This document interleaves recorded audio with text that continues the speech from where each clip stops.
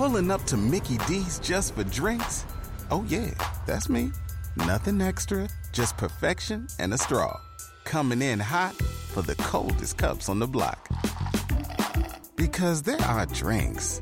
Then there are drinks from McDonald's. Mix things up with any size lemonade or sweet tea for $1.49. Perfect with our classic fries. Price and participation may vary. Cannot be combined with any other offer. Ba-da-ba-ba-ba. Hi, everyone, and welcome to today's episode of the Professional Book Nerds podcast presented by Overdrive. This is Jill. It is Monday. It is Labor Day. So if you have the day off, as I do, I hope you have a lovely one and it's all nice out. This is an interview I did with Alice Feeney. I am so excited. I was so excited to talk to her. I'm so excited for y'all to listen to this interview. I love Alice Feeney. We have talked about her thrillers many, many times on the podcast because they're so good and they're all dark and twisty and turny. And her latest one, Rock, Paper, Scissors, is about a married couple who go away on an anniversary trip and all is not as it seems. So, if you want to get a hold, I was going to say us. It's still us. Adam is still here for the next week. But if you want to get a hold of the podcast, you can find us on Twitter, Instagram, and TikTok at ProBookNerds. You can email us at professionalbooknerds@overdrive.com. And of course, our website is professionalbooknerds.com. I think that's everything. So, I hope you all enjoy this interview I did with Alice Feeney on the Professional Book Nerds podcast.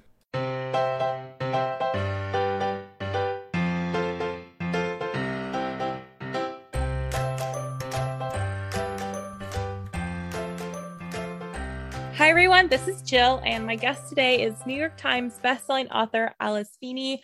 Her debut novel, Sometimes I Lie, was an international bestseller, and I can confirm that an advanced copy of it was passed around like mad here at the Overdrive offices. Alice was a BBC journalist for 15 years, and several of her books are currently being adapted for the screen, including her latest book, Rock, Paper, Scissors, which is why she is on. Alice, thank you so much for coming on the podcast today. Thank you so much for having me. I'm excited to chat to you. Can you start by giving our listeners a brief introduction to Rock, Paper, Scissors? Yes, I can. Rock, Paper, Scissors is my latest dark and twisty thriller. And this one is about a couple who've basically forgotten what made them fall in love. Things have been very wrong with Mr. and Mrs. Wright for quite a long time. And when Adam and Amelia win a weekend away to Scotland, they both think it might be just what their marriage needs. He's a self-confessed workaholic and screenwriter, and he's lived with a condition called face blindness his whole life, which means that he can't recognise friends or family or even his wife. She works for Batty Dog's Home in London, and she thinks trying to save the world is far more important than trying to rule it. And every anniversary, the couple basically exchange traditional gifts, sometimes paper or cotton, pottery, maybe tin. And each year, Adam's wife writes him a letter that she never lets him read. Until now, they both know this weekend is either going to make or break their marriage. But Adam and Amelia didn't randomly win this trip. One of them is lying, and someone doesn't want them to leave or to live happily ever after. Dun, dun, dun. Dun, dun, dun. I mean, I've read the book and even I'm like, oh man, that sounds so crazy. And it is. So I actually first kind of want to start with Adam's face blindness because I'm sort of wondering, like, what was the inspiration to have a character have face blindness? So I came across somebody with this condition a few years ago, and I just became a little bit obsessed with it because I think I'm the opposite. I tend to always remember a face. It doesn't matter whether it's someone who I might have bought a loaf of bread from 2 years ago in the bakery. I just remember these things. So the idea to me of not being able to recognize people, not just casual acquaintances, but even your wife, to walk into a restaurant and not be able to recognize your partner, I just found that absolutely fascinating. And then my dark and slightly twisty imagination ran away with it and plotted a little thriller inside my head, and the result was Rock, Paper, Scissors. Yeah, I'm I'm wondering, and obviously we don't want to spoil anything for anybody. But when it does come to your books like this, you said you came across face blindness and then you sort of like had this idea for the book. Do you kind of, when it comes to your books, do you know kind of where the end is before you start, or are you kind of surprised along the way? Yes, I'm definitely a planner. I have to know exactly what's going to happen with the entire story before I write a word of it. So I tend to write in my garden shed, and if you could see it, it looks like the lair of a crazy lady. There are just notes stuck everywhere, different colored cards, scribbles all over the place. And that's me plotting out the whole book. And there are different colored cards for different characters or different timelines. And I like to be able to see the whole story just by staring at the wall before I begin. And then I can see exactly where I'm going. And for me to start without knowing where I was going, I guess I'd be scared the whole time of getting lost, if that makes sense, rather than just enjoying the journey. And of course, you take little diversions en route, and you might spot a little creepy chapel somewhere and think, you know what, I'm going to go off route for this little bit here, but then come back. But I always end up at the same planned destination, which is what helps me to sort of leave all those little clues and breadcrumbs behind, hopefully for readers to find. Yeah, that makes sense. Because, as you said, you have some dark and twisty things that happen in your books. And this one in particular, like there were definitely things I thought I was picking up and was sort of right, but also not at all. And as a reader, and I'll say this, I've said this on the podcast, not to you, but I will tell you that one of the reasons your book, the Sometimes I Lie, was so popular at our offices was because we have a lot of suspense and thriller readers, and we're really good at guessing and seeing things coming. And your books always just completely blindside us. And we're just like, have no idea what is coming. But well, that has made my day. Thank you. That's that's yeah. No, it's true though. Like I just remember like the way we passed around Sometimes I Lie, like it was just your debut, like nobody, and because everyone's like, you're never gonna guess where it goes, and you don't. But if you go back and read them, there are those clues that are there, and it's just like masterful work on your behalf as a writer to be able to do all of that, to like have those clues there and still surprise people. Oh my goodness, I'm so flattered. Thank you.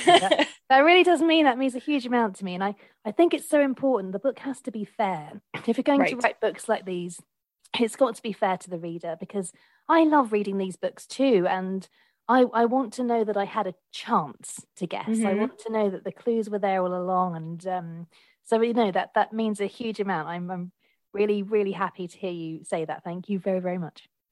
You're welcome. Yeah, I liked the way you said you want to think that you have a chance at sort of guessing. And I again, like and that for me, like as a reader, that's part of like, it's like a game almost with any of these types of books. But exactly. It's like a puzzle that you do, but also don't want to solve at the same time. Yes, yeah, exactly. It's so much fun though, because you're sort of like, is this a clue? Is this what's going on here? I think this is a clue, but I'm not sure if this is a clue. Do I have to remember this? Is it going to come back? It's so much fun. And yours in particular, they're just so twisty, but you do have these characters, and it's all so good. And I loved this one, just like all of the others. Thank you. So the face blindness, this is obviously not a surprise for anybody. You were aware of this from Adam at the very beginning. Did you, like, you mentioned that you had come across somebody who had this. Did you talk to anybody with it as part of your research to sort of understand what that's like? I did a lot of research, and I was absolutely sure I had discovered this condition, which hardly anybody had heard about and was very original. And I'm always so scared when I hit send still, because I basically don't talk about the books with anyone at all until I've completely finished them. So I write 3 drafts and then I'll send the book off to my agent. And until that point, nobody knows anything about it. They don't know the title, the subject, nothing.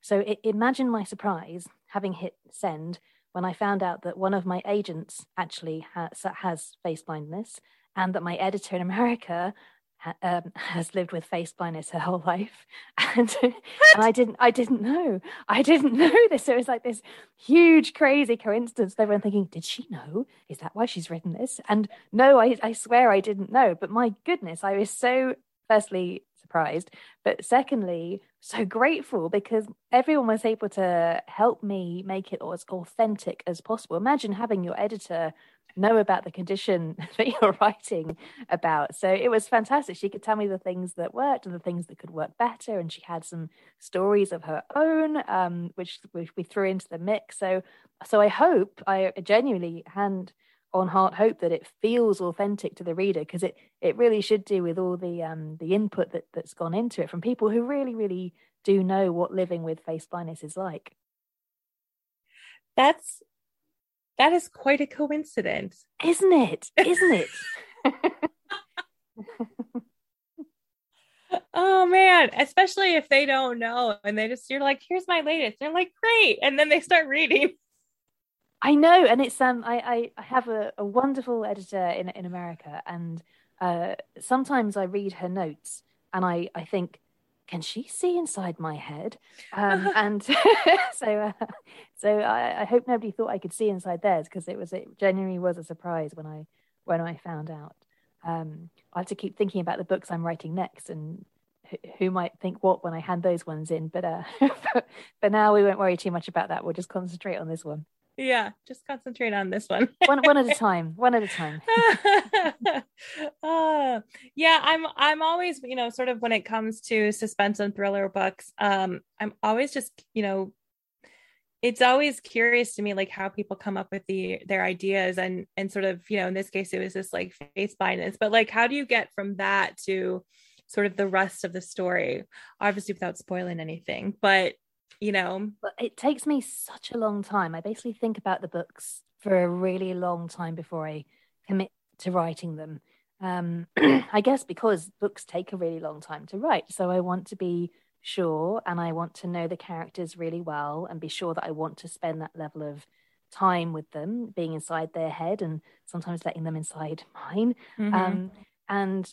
This book, I remember, I'll never forget the spark for this book. So it was 2018, and we were heading up to Scotland for some time away, and I am completely in love with the Scottish Highlands. I think it's the most beautiful place on earth, and there was a terrible snowstorm, and we really shouldn't have made the journey, but I really wanted to get away, and I was desperate to go.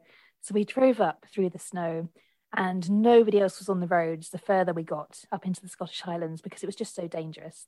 And then we arrived at this property, and this bit might sound familiar to you.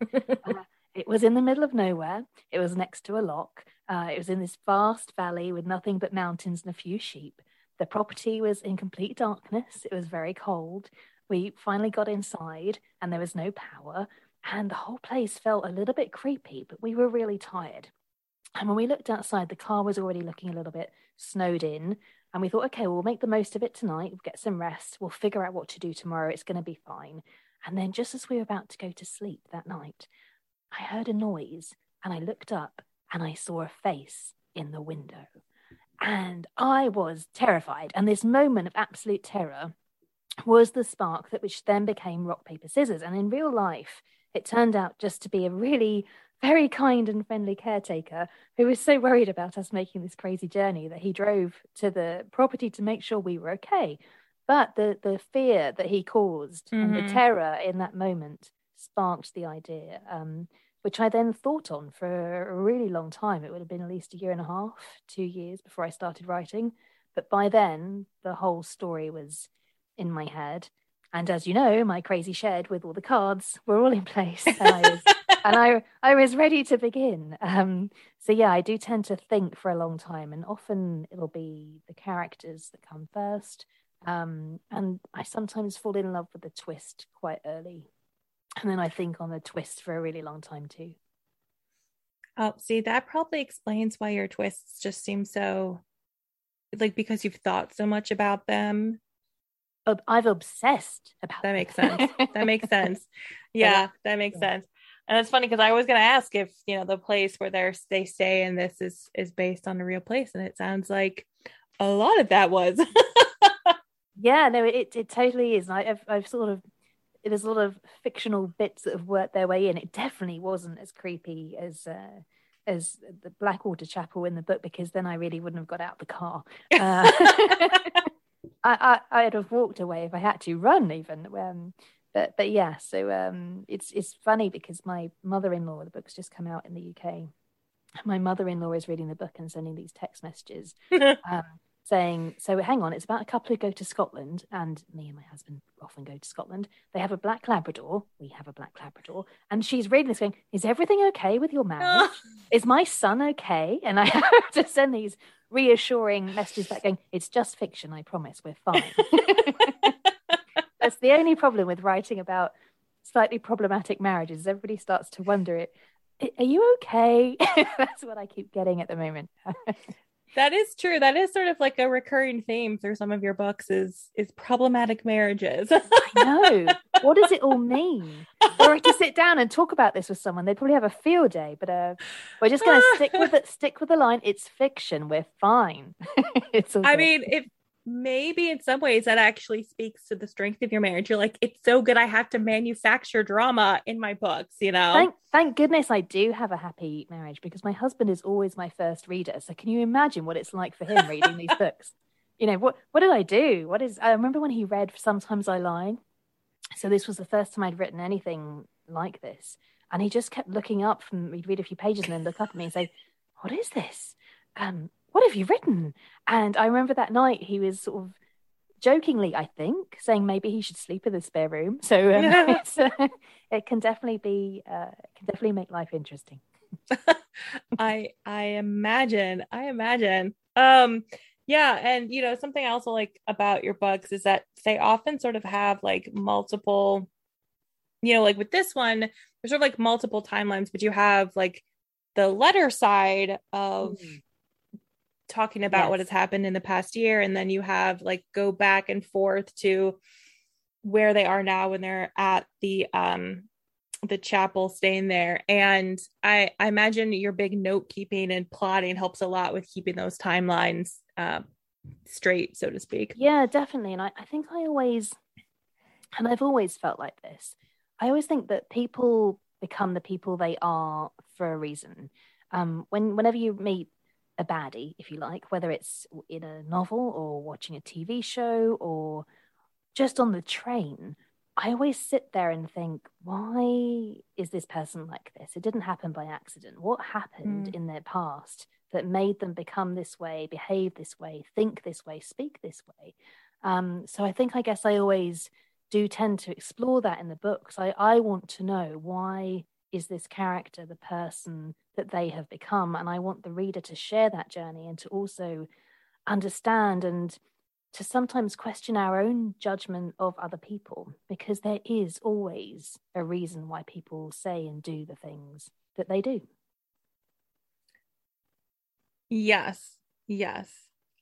I think what I like about this conversation is just like learning about how much you think about these things. Not to say that other writers don't, of course, but just your whole like, I think about these things for like a year before I start writing, and I'm like, oh, you really understand these characters and like this book and like what is happening, and that's just fascinating to me as a reader.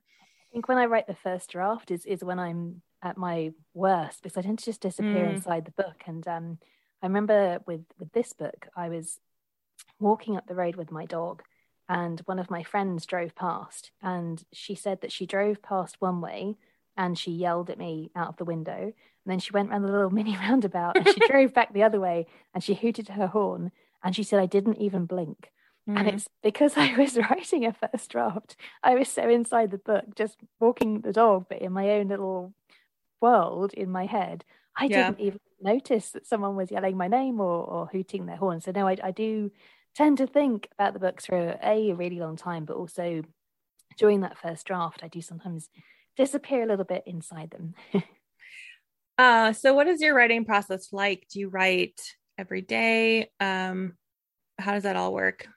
First draft is normally the really intense bit for me. I just get so excited. I think because I've been plotting and thinking and doing my strange little colored cards in the shed for so long, it's so exciting to finally sit down and, start typing away on the laptop and seeing the words appear on the screen. I still find that first bit crazy exciting. So yeah, I tend to disappear for that bit, and that normally takes me about 3 months to have a first draft that I'm happy with. And sometimes at that stage, I'll then share it with my agent. Sometimes I might do another draft. I find that books are a little bit like children in that way. They all sort of behave in different ways or misbehave in different ways. And so it takes a little while for me to feel things out and to be happy to share it. And I always want it to be the best it can possibly be before anyone else reads it, actually, because you only get that first reader reaction once. So yeah, they've all taken different length of time to write, and then I send it off, and my agent will read it, and then he'll send it to my publishers, and they'll read it, and then editing. I still tend to work most days when I'm editing and then going through that phase, but it's less intense. I mean, when it's the first draft, I've been known to get up at 3 a.m. before and just plow on through till I can't stay awake anymore. But so yeah, it all kind of varies. But I'm in my shed a lot, but then I'm happiest in my shed, so it's all good. It's all good. I mean, so if you've been plotting and you've spent all this time thinking about this book and these the characters, like, how do you know when you're ready to start writing? Oh, you just know. It's a really weird thing. It's really hard to explain. It's almost like they let you know. They decide, like, now we're ready to go, and it's almost like I don't want to say that I hear voices in my head because that makes me sound completely crazy, but it's almost like you know when you're ready, and you know when you know them well enough, and they will let you know, now is the time to write my story, and then I just try and do it justice. And for those first few months, you do have this or I do have a very close relationship with the characters, so they almost feel like family. And then it's a little bit sad when you hit send because they're not yours anymore. That's the point where you're going to share them with other people and share them with readers, which is brilliant. And I love hearing from readers, and I love hearing and seeing what they think of the books. But that first bit, that's the intimate bit where it's just me and the characters on our own doing our thing. I'm wondering if, as you're writing, if you well, first, like, what kind of books do you like to read, but also, do you read this type of book while you're writing, or do you find that sort of maybe messes up your process a little bit? Yeah, I read a lot, and I read all genres, and I know that some authors don't read while they're writing, or they don't read certain genres, but I don't really I just read normally all the way through. Actually, I've always been a bit of a bookworm. I can't imagine not reading. It made me really sad, just the thought of it. I tend to read whatever I fancy reading, so it's not just this genre. I do read probably more crime thriller books than any other genre, but I do tend to read a little bit of everything, whatever takes my fancy, really. I'm so glad that I can finally go to bookshops again and potter about, because for me, there's nothing quite like that. I love, obviously, getting book recommendations online or from friends or from other people in publishing or from other authors. But for me, there's nothing like just going to a bookstore and browsing yourself and picking up a book that you've never heard of, sniffing the pages, giving good sniff, and just choosing something because your heart wants to read that story. I'm so happy that I'm allowed to do that again, finally, a little bit. So no, I read all genres, and I'll dip in and out of current things, and I'll sometimes go back to a little bit of Agatha Christie because that always makes me really happy, and she's just so clever. And so yeah, so I read a lot. It's quite a variety of books on my bookshelf. I'm glad you mentioned Christie, because this book in particular reminds me a lot of Agatha Christie books. It's that sort of like locked room mystery where these two characters are at this, like, they're snowed in at this weekend place, and I'm imagining that some of this was written and edited, obviously, during the pandemic, and when you're also probably not snowed in necessarily, but like locked in. And I'm wondering if that feeling of experiencing being that like that close quarters where you can't go anywhere, if that translated onto the page and the experience that the couple was having. Yeah, no, it totally did. I feel as though there's this permanent sense of fear and anxiety in this book. And when we recorded the audiobook quite recently, actually, I was genuinely scared because as an author, you move on. You're working on the next book, and it had been a few months where I'd had nothing to do with rock paper scissors, and then I was listening to the narrators reading it, and I was like, this is really terrifying. What was going on in my life when I was writing this? Oh, the pandemic. Oh, that explains everything. Yeah, of course they're trapped and they can't get away from each other and they're scared and there's all this stuff going on that no one quite understands and it's a permanent sense of anxiety. So that all made sense. And I've been incredibly lucky with all of the books, but I'm also incredibly lucky with this one that the Netflix are making an adaptation of the book, which is it's just so crazy exciting for me. And but that was something they picked up on. That was something they said they could tell, that the book had been written during the pandemic and it had this feeling to it and it had this vibe to it. So I think you can always, authors, we don't want to put ourselves into books, and you certainly the kind of books and the characters that I write, I don't want to recognize myself too often in there. But no, I can definitely see and hear and feel what was going on in my life while I was writing this book. Yes, I'm very excited for the adaptation. I'm looking forward to it. So are you involved at all in that? A little bit. It was with all of the books, I've never really sat there writing them, imagining them as TV shows.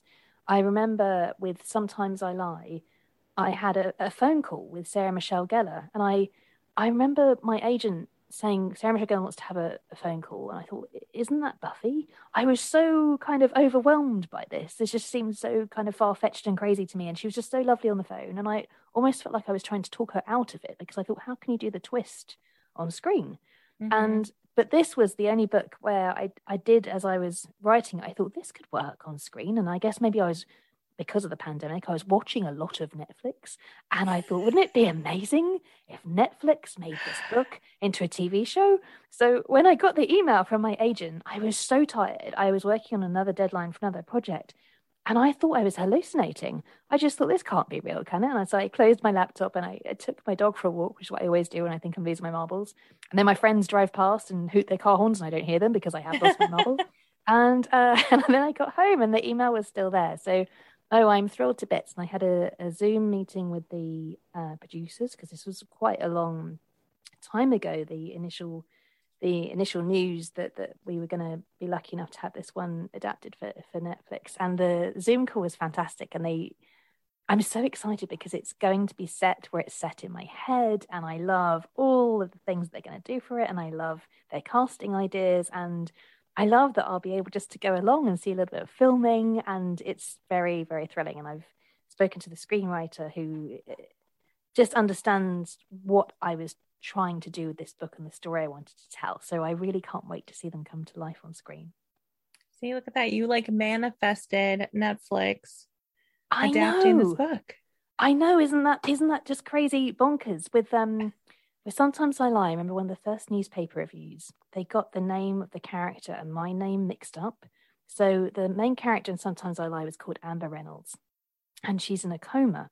But the newspaper review said Alice Feeney is in a coma. And for weeks I thought, am I? Have I just invented this whole having an agent, being published thing? Because it took me a really long time to get published. So no, maybe none of this is real. I could still be in my coma and I'm having a lovely imaginary chat with you. No, I'm sure you're real. It's all good. It's all brilliant. I've just been very, very lucky. Yes. Well, I have loved talking to you. I just have one question left, which is, okay, what do you hope readers take away from Rock, Paper, Scissors?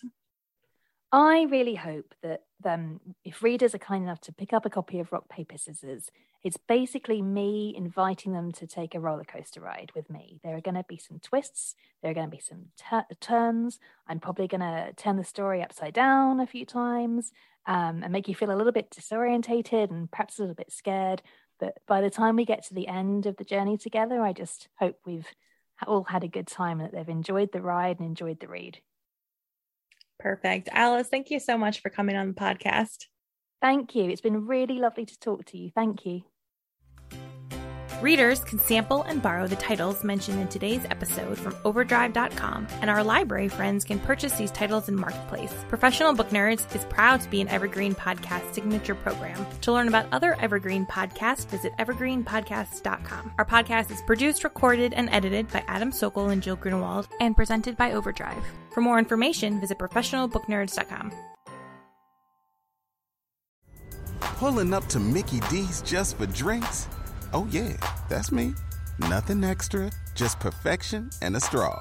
Coming in hot for the coldest cups on the block. Because there are drinks. Then there are drinks from McDonald's. Mix things up with any size lemonade or sweet tea for $1.49. Perfect with our classic fries. Price and participation may vary. Cannot be combined with any other offer. Ba-da-ba-ba-ba.